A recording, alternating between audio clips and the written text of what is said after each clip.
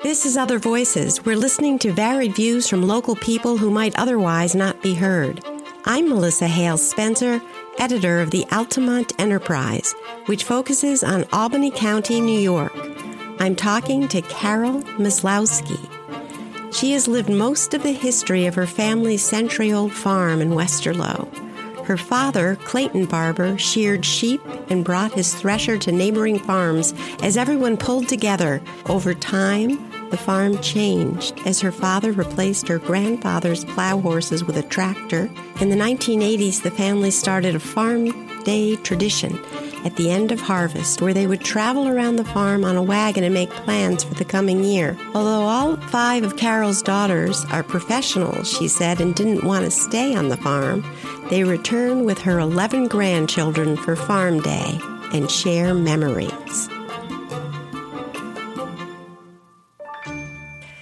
In your mind's eye, describe for us, so people that haven't seen the beauty of that place, just tell us what the farm looks like, the lay of the land, some of the buildings that are there.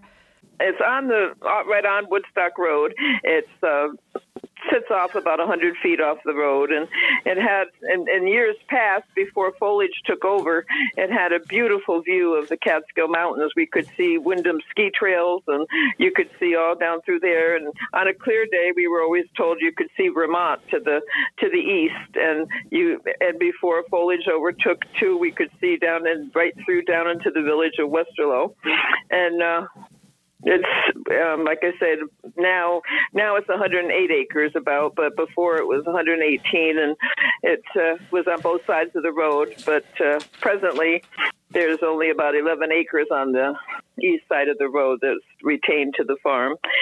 And a lot of the buildings have come down for over 100 years. My grandfather, of course, there was an outhouse, and that's gone. And there was an ice house, and that's gone. And there were milk houses and chicken houses, and my grandfather Barber, William Fisher Barber, he was the local furrier in the day back in the early 1900s, and that building was the old sap house where we made maple syrup. But now that got so that if we sat in the sap house, the wind blew right through the building, and we were afraid of being swept away, so we tore that down. And but it's still a beautiful view and a very peaceful property. People comment when they come to get hay and things what a peaceful property it is, looking over the pond and things like that. And there's still an old farmhouse there, right, from the 1800s. Is that still there? Oh, the farmhouse. Oh, yeah, this farmhouse is there, and the barn. We know that the barn granary wall, where they used to keep track of their thrashing grains, the barn wall says 1860. There's a marking, but we don't know exactly beyond that. Deed-wise or anything, the farthest back that we see in the deed is 1880, but there's a marking on the barn that says 1860. So. Yeah, Civil War era, isn't that something? So now that we have like a sense of the land and its beauty, let's talk a little about the people. If we could go back through the generations, you mentioned that your grandfather was a farrier, shodding horses, which I think I remember your father telling me that your grandfather always worked the land with horses, right? He didn't have a tractor. I think in a previous article that you wrote, Melissa, my father quoted the fact that my grandfather, his father, didn't want to ever have a tractor because they were too fast for him. He wanted to stick with the horses. But yes, in December 6th of 1920. It was my father's 3rd birthday, and he didn't have a lot of that memory, but he did remember the move. They previously had been living on West Woodstock Road, which is over by South Bern, on what is now the Bushnell property, and they moved to this house and the farm on December 6th, and he remembered coming with the horse and the sleigh wagon, and they had given him a kitten for his birthday, and they had the heat blocks under the heated blankets and everything, and they came over, and it was kind of stormy, and the cat jumped off the wagon, and they never found the cat. And he remembered that part of that was his memory of moving day. Oh, but anyway, boy. they moved here, like I say, and December 6th. The deed reads, I think it's January 10th or 11th, because back in the day, you understand, they didn't just hop in their car and go to Albany to the courthouse. They did their paperwork, and then when they got like a birth certificate or anything that had to be filed in Albany, they sometimes didn't do it right away. So, but that's when they moved here, December 6th, 1920, and. Then my grandfather it was a self-sustaining farm. My grandfather sustained his wife and my father, and they had a daughter later on, and they were self-sufficient with most everything. And then my grandfather, William Fisher Barber, and Florence was his wife. He was the trustee of the local schoolhouses. There were like 7 of them, I guess, up here on the hill. I'm not sure what they called the district then, but I do have a book that showed where he hired teachers and he paid them. And some of the entries were that the teacher got room and board for $6 a month. Oh, gosh. But he was that, and he was very active in his faith. He was a deacon in his church at different times. And my dad always told how never did any work take place on the farm on Sunday other than feeding the cattle and milking the cows. And my grandfather spent many a day, and especially Sundays, on the front porch reading his Bible and growing in his faith. And then when my father started getting older, he was born, like I say, he was 3 when they moved here. So my father always had a dream of getting a tractor. He'd look through magazines and the catalogs, and he always wanted 2 things that he loved was the tractors and airplanes. And he ended up having both, an ultralight airplane, but he sustained his family as well. He never dreamed too big, but he always lived on the basis of pay for it when you get it and don't go in debt, and it served him well. And he raised us four girls, and he ended up having some pleasures out of it too. And he had the landing strip. I believe you did that article yourself, Melissa. Yes, we don't want to skip over that too quickly because this is so remarkable. The reason I met your father was because I'd heard from people saying, you know, there's this farmer that flies overhead. And I said, what? And I went up to meet him, and I just couldn't believe it. He told me that when he was a boy, I think he said around 10 years old, his parents had bought him, you know, for school, like a notebook that had a picture on the cover. And it was a picture of the Spirit of St. Louis, you know, Charles Lindbergh's plane. And so this was in 1927, and that always stayed with him, this idea of freedom and flying. And here he is, this farm boy in Westerlo dreaming of flying. And then, as you just said, you know, he only would buy things he could pay for, and he saved and saved and saved, and he was really quite an old man by the time he got his Mirage Ultralight. And he loved flying, and God always felt God led him to where he was supposed to be and what he was supposed to be doing when he did it. And one of his big helps was the Haney Company, Dwight Haney, always let him come over there and fly. They had private Cessnas and Piper Cubs and whatever brands they all were, and Dad flew from the Westerlo, the Haney landing strip, and he flew from Duanesburg a lot. There was a man, he's Bill Simmons, he's passed, of course, but he let him fly up there a lot too. And he had a lot of, he got his life yearnings got satisfied. He was always happy. He when he passed, he was a happy man for what he had accomplished, you know. Yeah. But he did love his airplanes. Well, I remember watching him fly because I went up to see how he did it, and he had the plane in the barn, and he was very precise about it. I mean, he was very precise. He was very precise about the barn, but let me tell her about the plane. But let me tell you, when my husband wanted to help him build a little hangar to put it under for protection, and my husband got out his square and his level and his circular saw and everything, and my father came out of one of the barn buildings with his chainsaw. He said, we don't need to be too exact with that. He said, this will do good. And he started sawing ash poles and different limbs from trees. And but you know what? It stood for almost 20 years. Oh, my gosh. Oh, isn't that a great story? Well, what I was going to say was, he took his shoelaces and he tied down his pant legs, and he just, it was kind of a thin man, and I felt he was very safe. Yeah, he was safety minded. Yeah, and when he got in that plane, it just like his whole, you could feel his spirit lifting. He just exuded radiance, and it was just an experience to watch him do that. And that reflects back to like I said, with my grandfather, William Fisher Barber, and my father, heritage passes down through. They never went in debt for anything, and they made do with what they have. And in the same time, they took care of what they had.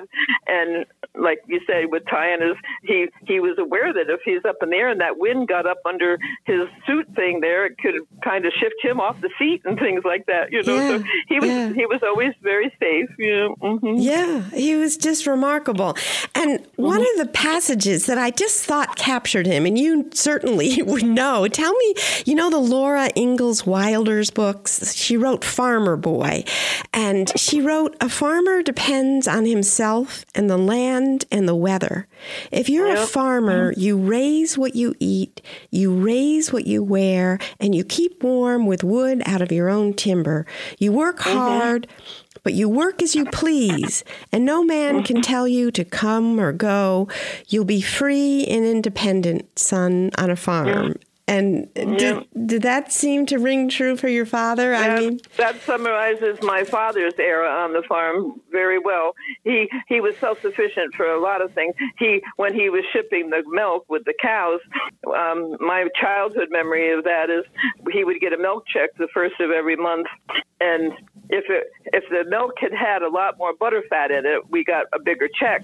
So we could go to Montgomery Ward's and go to the bargain floor and pick up what we needed. And if the check was real big, we could go across the street to the White Tower and get a hamburger.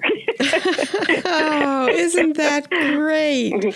But our main entertainment on the farm during the 50s and 60s were on Saturday when he was doing hay in the summer. Of course, there was no electronic machinery and no hay kickers or any, everything was by hand. The bales dropped on the ground, and our Saturday night entertainment would be, how high can you throw a bale of hay on a wagon? And you know what? I got up to 6 tiers. You got up to 6 tiers? Oh my gosh! But that was our life. You didn't get out your computers and all that. But that's another era too. So no, it was my father. My father, when he took over the farm, I guess I'm ahead of myself a little bit. My grandfather. Well, first of all, my mother and father got married in 1940, and they lived in the back part of that house up there. And then they had a daughter in 1943, and then, right, no, 1943. And then they lived and shared the farm with my father and grandfather. And then in 1950-ish, I was born, and they knew they needed more of the house by then. And my grandparents moved to Unionville and turned the farm over to my father.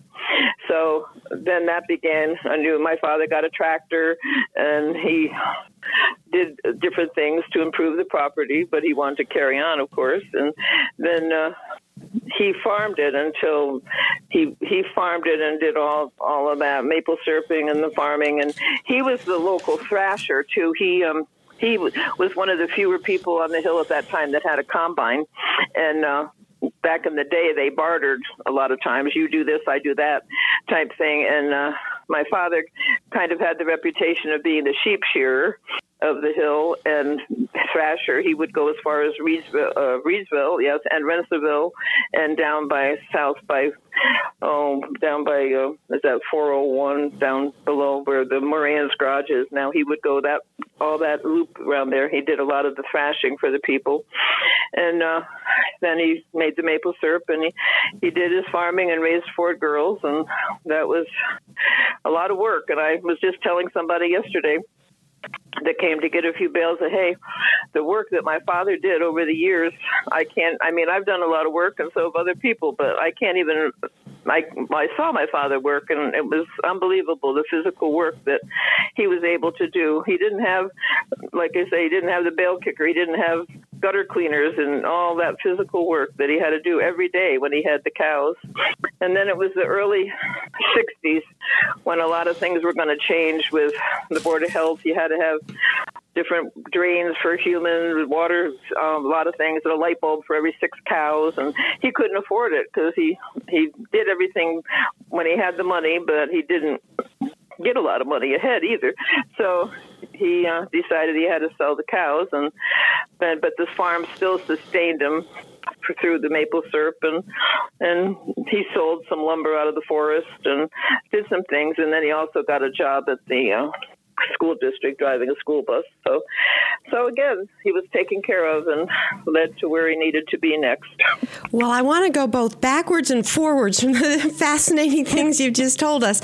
I'd like to go backwards a little to when your parents were first married or soon after, because I think I remember your father telling me there were no electric lights, and that bothered your mother. And My mother was a city of Schenectady girl, and she grew up with electricity and lights all around and people near her. And she came out here in March of 1940. It would have been their 81st wedding anniversary this month. And she came out with him in 1940. How did they meet? How did they meet each other? My father's cousin went to the Calvary Baptist Church in Schenectady, and there was a youth group there. And his cousin Marion invited him to come to the youth group meeting. It was young adults, more like they were. I think my mother was 22 when they got married. My father was 20, just 20. So, yeah, it was more like young adults. And so anyway, that's how they met. He came up to his cousin's youth group meeting and met my mother there because she went to the church that his cousin went to. So a city girl fell in love and moved to the country. Yes, I guess so. And so she moved out here with no electricity or lights. And she told me in adult life that it was a little lonely at first, but, she got busy, and then the phone came so she could be in touch with people more. But it was quite a shock to her to move out here. And there were at the time, there were 6 houses on this whole road. Now there's 80-some. And to look down through the valley, there was no lights. I mean, there wasn't a light. And what light would be, there would have been kerosene lanterns. It wasn't, it was not the city. Yeah. You're not you know how the saying goes, you're not in the country anymore. Well, she wasn't in the city anymore. So, yeah, but they raised the 4 kids. Just backing up on the no lights, what I remember your father telling me was, and you had just mentioned Montgomery Ward and these family trips, is he got, I think for like $18, 6-volt wind generator that was on sale. He climbed up with this heavy, I don't know, 75-pound generator to the top of the barn and, put it up there so his wife could have lights. That's how my father was. He cared about people in a quiet way, and part of that wind generator was his own ingenuity. Like he wanted to, he wasn't an inventor, so to speak, but he he saw an idea and he played on it like a lot of the older people had to do back then to get ahead a little bit. And plus seeing how my mother, was so used to things, and that's what he did. He went and he did it for her to get that, and saw how pleased she was. Pleased. She told me about that. And so all of a sudden they didn't have to have the ice box, the literal ice box. Yeah. and so but only it worked, as I'm recalling the story. It didn't run 24/7. I mean, it was like it charged, and then she could have this or that. And of course, it was still a wringer washing machine and that kind of thing. But it was, a big improvement, that generator. Yeah. So now going forward, we went backwards, and now I want to catapult forward from what you were saying earlier. Your father, to supplement his farm income, got a job as a school bus driver. Is that right? Yes, he worked on the town of Westlow Highway for a little bit, and then he went to drive a school bus at Burn Knox Westerlo, and he loved that a lot. He really enjoyed that job, and but at the same time, he would be making maple syrup and doing. And we always cut hay, and we're cutting hay to this day, but it wasn't enough to sustain the family, So he went and drove the school bus and. So what is it he loved about that? What did he love about driving the school bus? Well, he being growing up in the country, socialization, like we all just witnessed with this pandemic.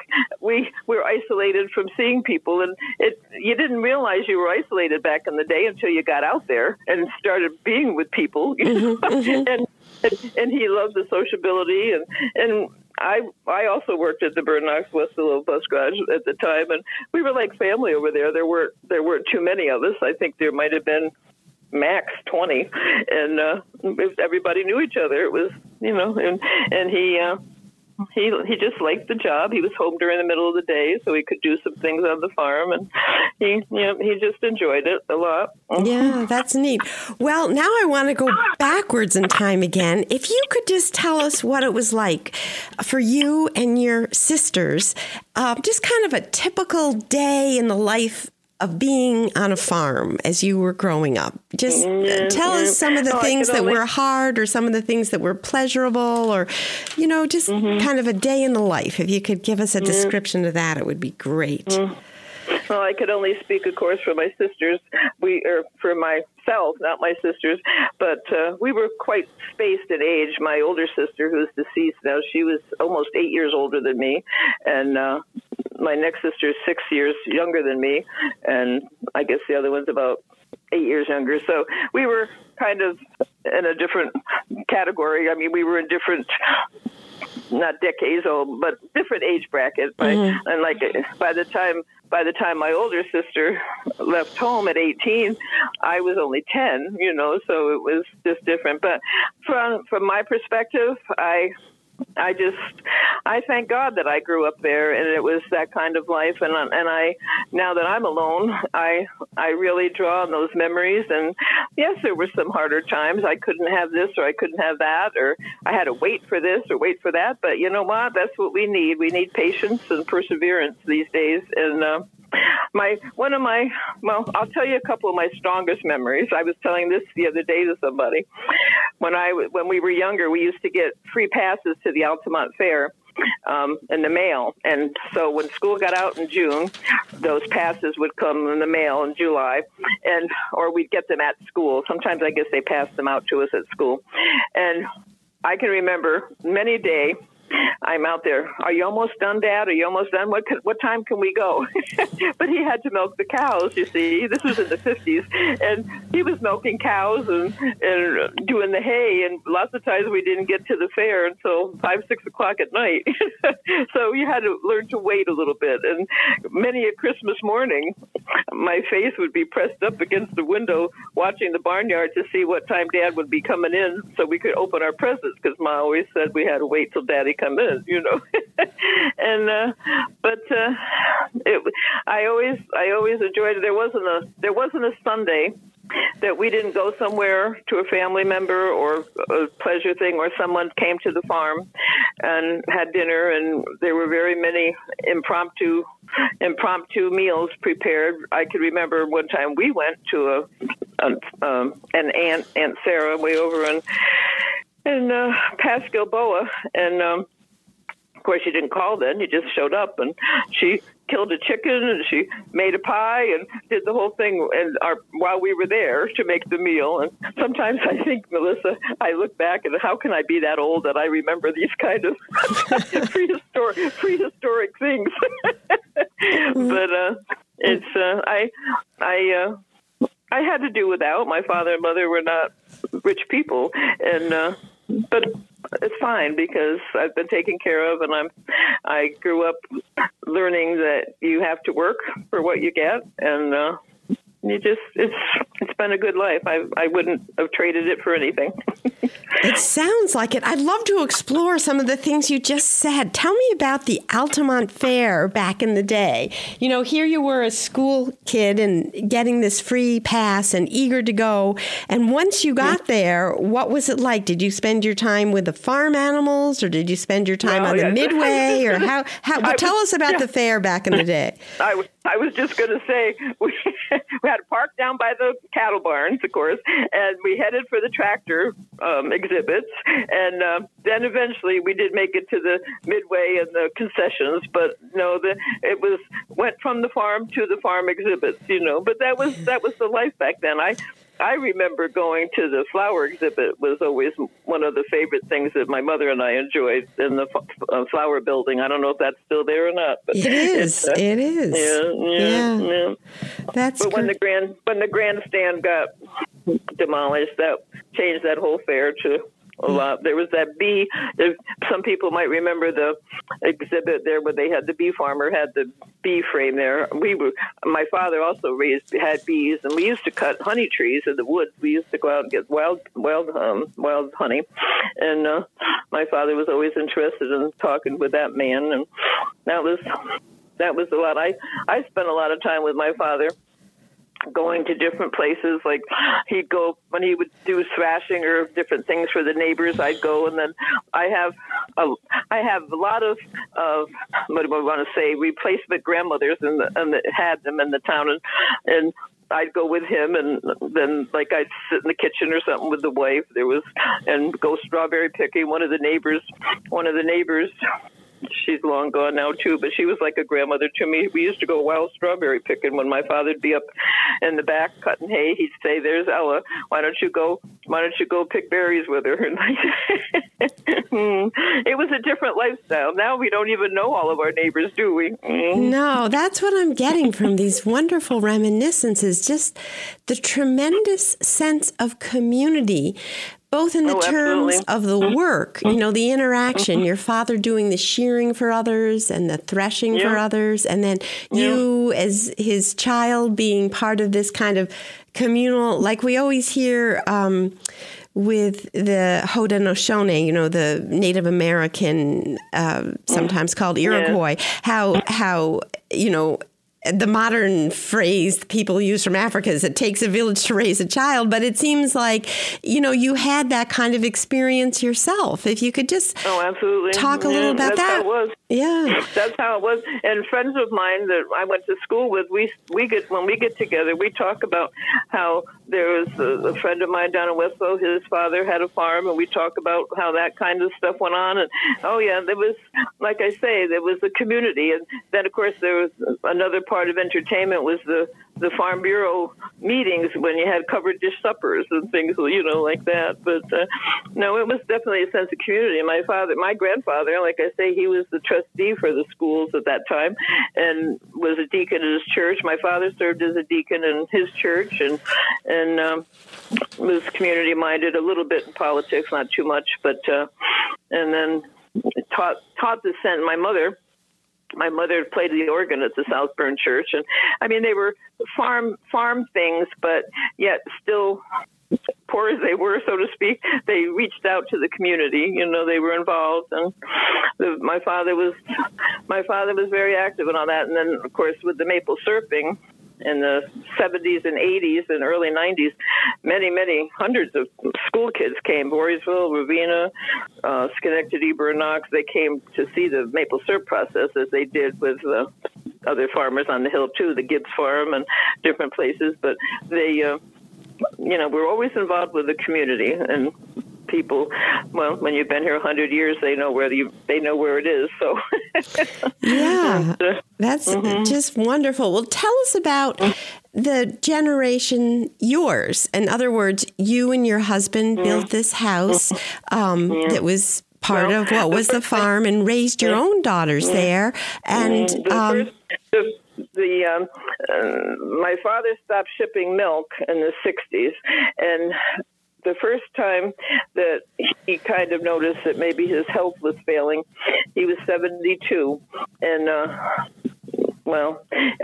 I'm not embarrassing him because he's not here, but the other people that were making syrup around the bus, I was driving bus at the time, and a couple of people said, "Oh, the sap's running really good today." And so I came home, and my husband and I went up to check it, and there was hardly any. And bottom line was, my father had developed Parkinson's disease, and he didn't have the strength. And he told me, he said I knew when I was tapping him. He said, "I probably should have told you." He said, I don't think I put them in tight enough.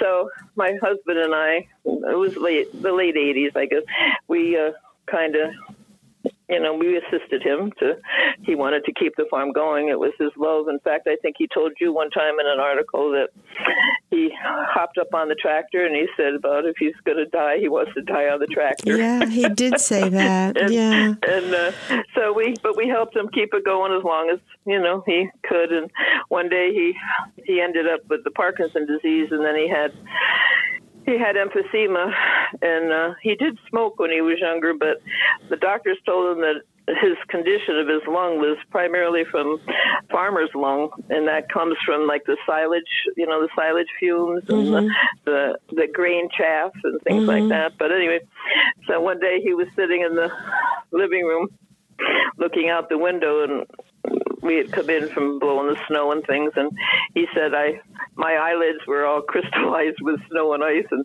he says, "I wish I could be out there doing it instead of you." And I looked at him and I said, "So do I." But we had that kind of rapport, I was close to my father, and I loved my father and mother both, but it was just, my father and I understood each other, so to speak, I guess, and I said, "So do I," and I did mean it too, Melissa. I meant yeah. I wish he could. I didn't have to do it, but I did it. So. Oh, that's just a wonderful story. And then, so as time progressed, he passed away at 84. And at that time, there was just, we were still cutting the hay and things, but there was no more cattle or chickens or anything like that. So now that I'm alone, and have been for 4 years, with the help of some friends and neighbors, we kept it going for these 4 years, but it's kind of hard. But 2 hands don't do as much as 4. So the farming aspect is going to kind of have to come to a halt. And I hope to teach my grandchildren, all 11 of them, that to make maple syrup and carry on the legacy of the farm for another 100 years, perhaps. But it's the farming aspect has to come to an end, because I have 5 daughters and none of them are agriculturally minded. So it's can't do it alone. So that's what's happening. But the farm will be there. I keep the buildings as good a repair as I can, and things go on. But all things come to an end, that kind of thing. But it's not an end. I don't want to say that. No, it's not. It's just that it's been 100 years, and I look back at the phases of my grandfather in the 1920s and 30s. He was he worked with Dandy and Bess as horses, and then my father finally got his tractor, but he didn't do anything real big. I mean, he wasn't. He thought small, so he didn't have to go in debt and like that. But he sufficed. And one time in the 70s, he bought a new hay bind, and they came in 7 foot and 9 foot, and somebody said to him about, why did you buy the 7 foot when Clayton? The 9 foot makes a big difference, that extra 2 feet. And he said, well, if I'd have done that, I would have had to go around and make all the bar gaps bigger so I could have gotten through. And he always had a dry sense of humor too, and then he farmed it.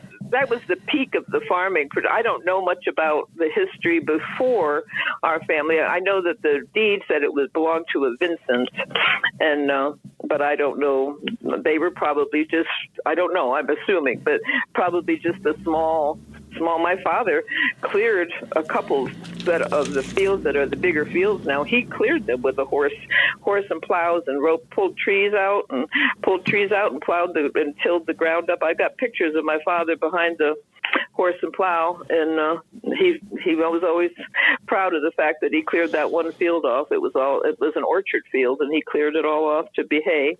And that's another thing I wanted to mention about the tradition of the farm. Back in the 80s, we started doing Farm Day, and we did it in September, October, the end of the harvest. And look, we put my mother and we get on a wagon and all the kids, and we take a ride around the farm and look at what we had done that year and made a few plans for the next year, and it was just became a tradition, and we still do it to this day. But we try to do it on Columbus Day weekend, and last few years it's been more of memories of what we have done than progression, but maybe there will be progression. We don't know, but I just see the progression of the 100 years, and it seems like the plateau of it all was about at the 50-year mark. You know what I mean? Mm-hmm. It was like because my father didn't have a big, huge business, but that was when this farm was the most active with so many different venues of things. It was the syrup and the hay and the cows and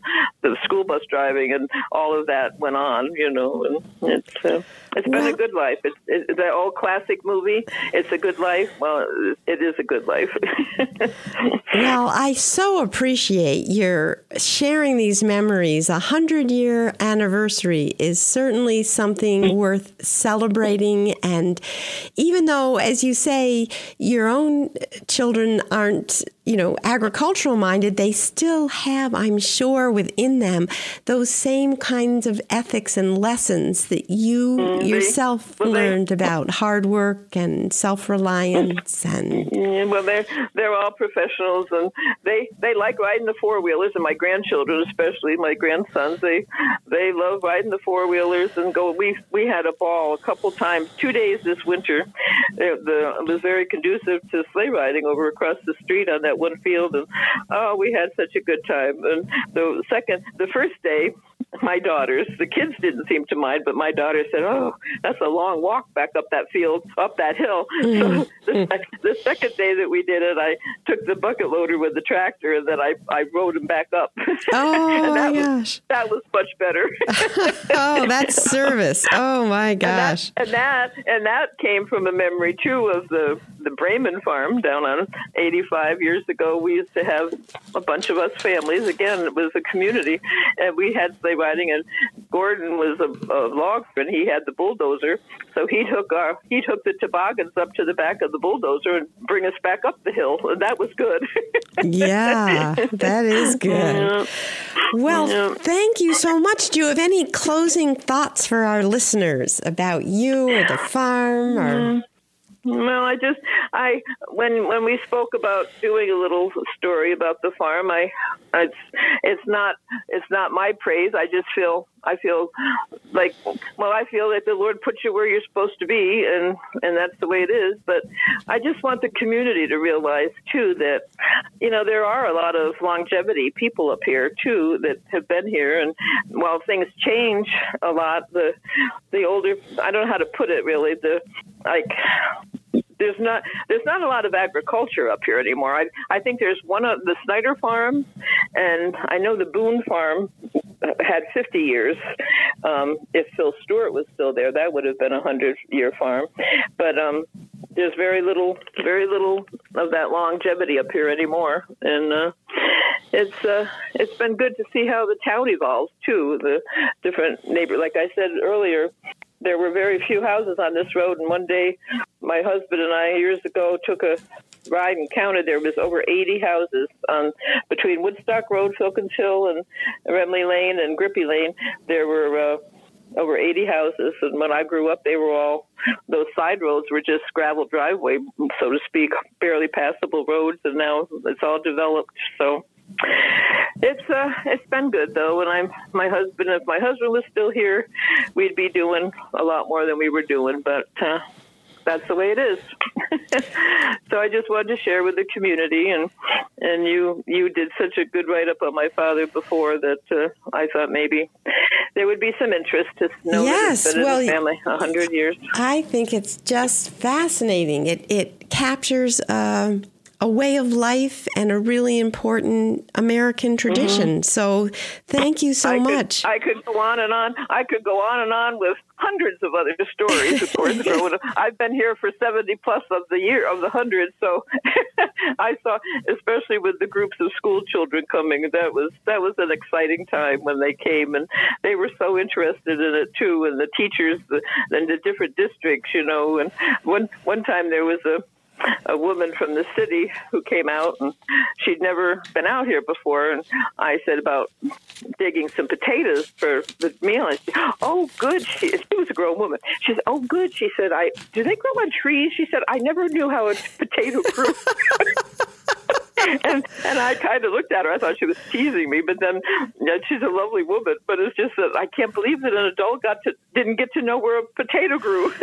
Yeah. Wow. That is an impressive. Well, we have become so far from our agricultural roots, I think people. Well, and again, and even though we aren't officially open to tours or anything, if anybody has any interest in farming or the history of farming, they're welcome to stop by the Barber Bellevue Farm. My mother named the farm because she came from when she was in, they called it PG, postgraduate school, which would be like a junior college today. She majored in French, and one day we decided we needed to name the farm, and we could see, like I say, the Catskills and Windham Mountain and such a view, and we were sitting on the porch, and she said, "I think we should call it Bellevue, Belle, Bellevue, meaning beautiful view." And, what a wonderful name. Is that all one word, Bellevue? Yeah, the Bellevue. Bell is in quotes, Belle, and then View. So two separate words, Bellevue, beautiful view. Yeah. Oh, wow. Isn't that lovely? So even though she was a city girl, she had her hand in the farm, too. She named it.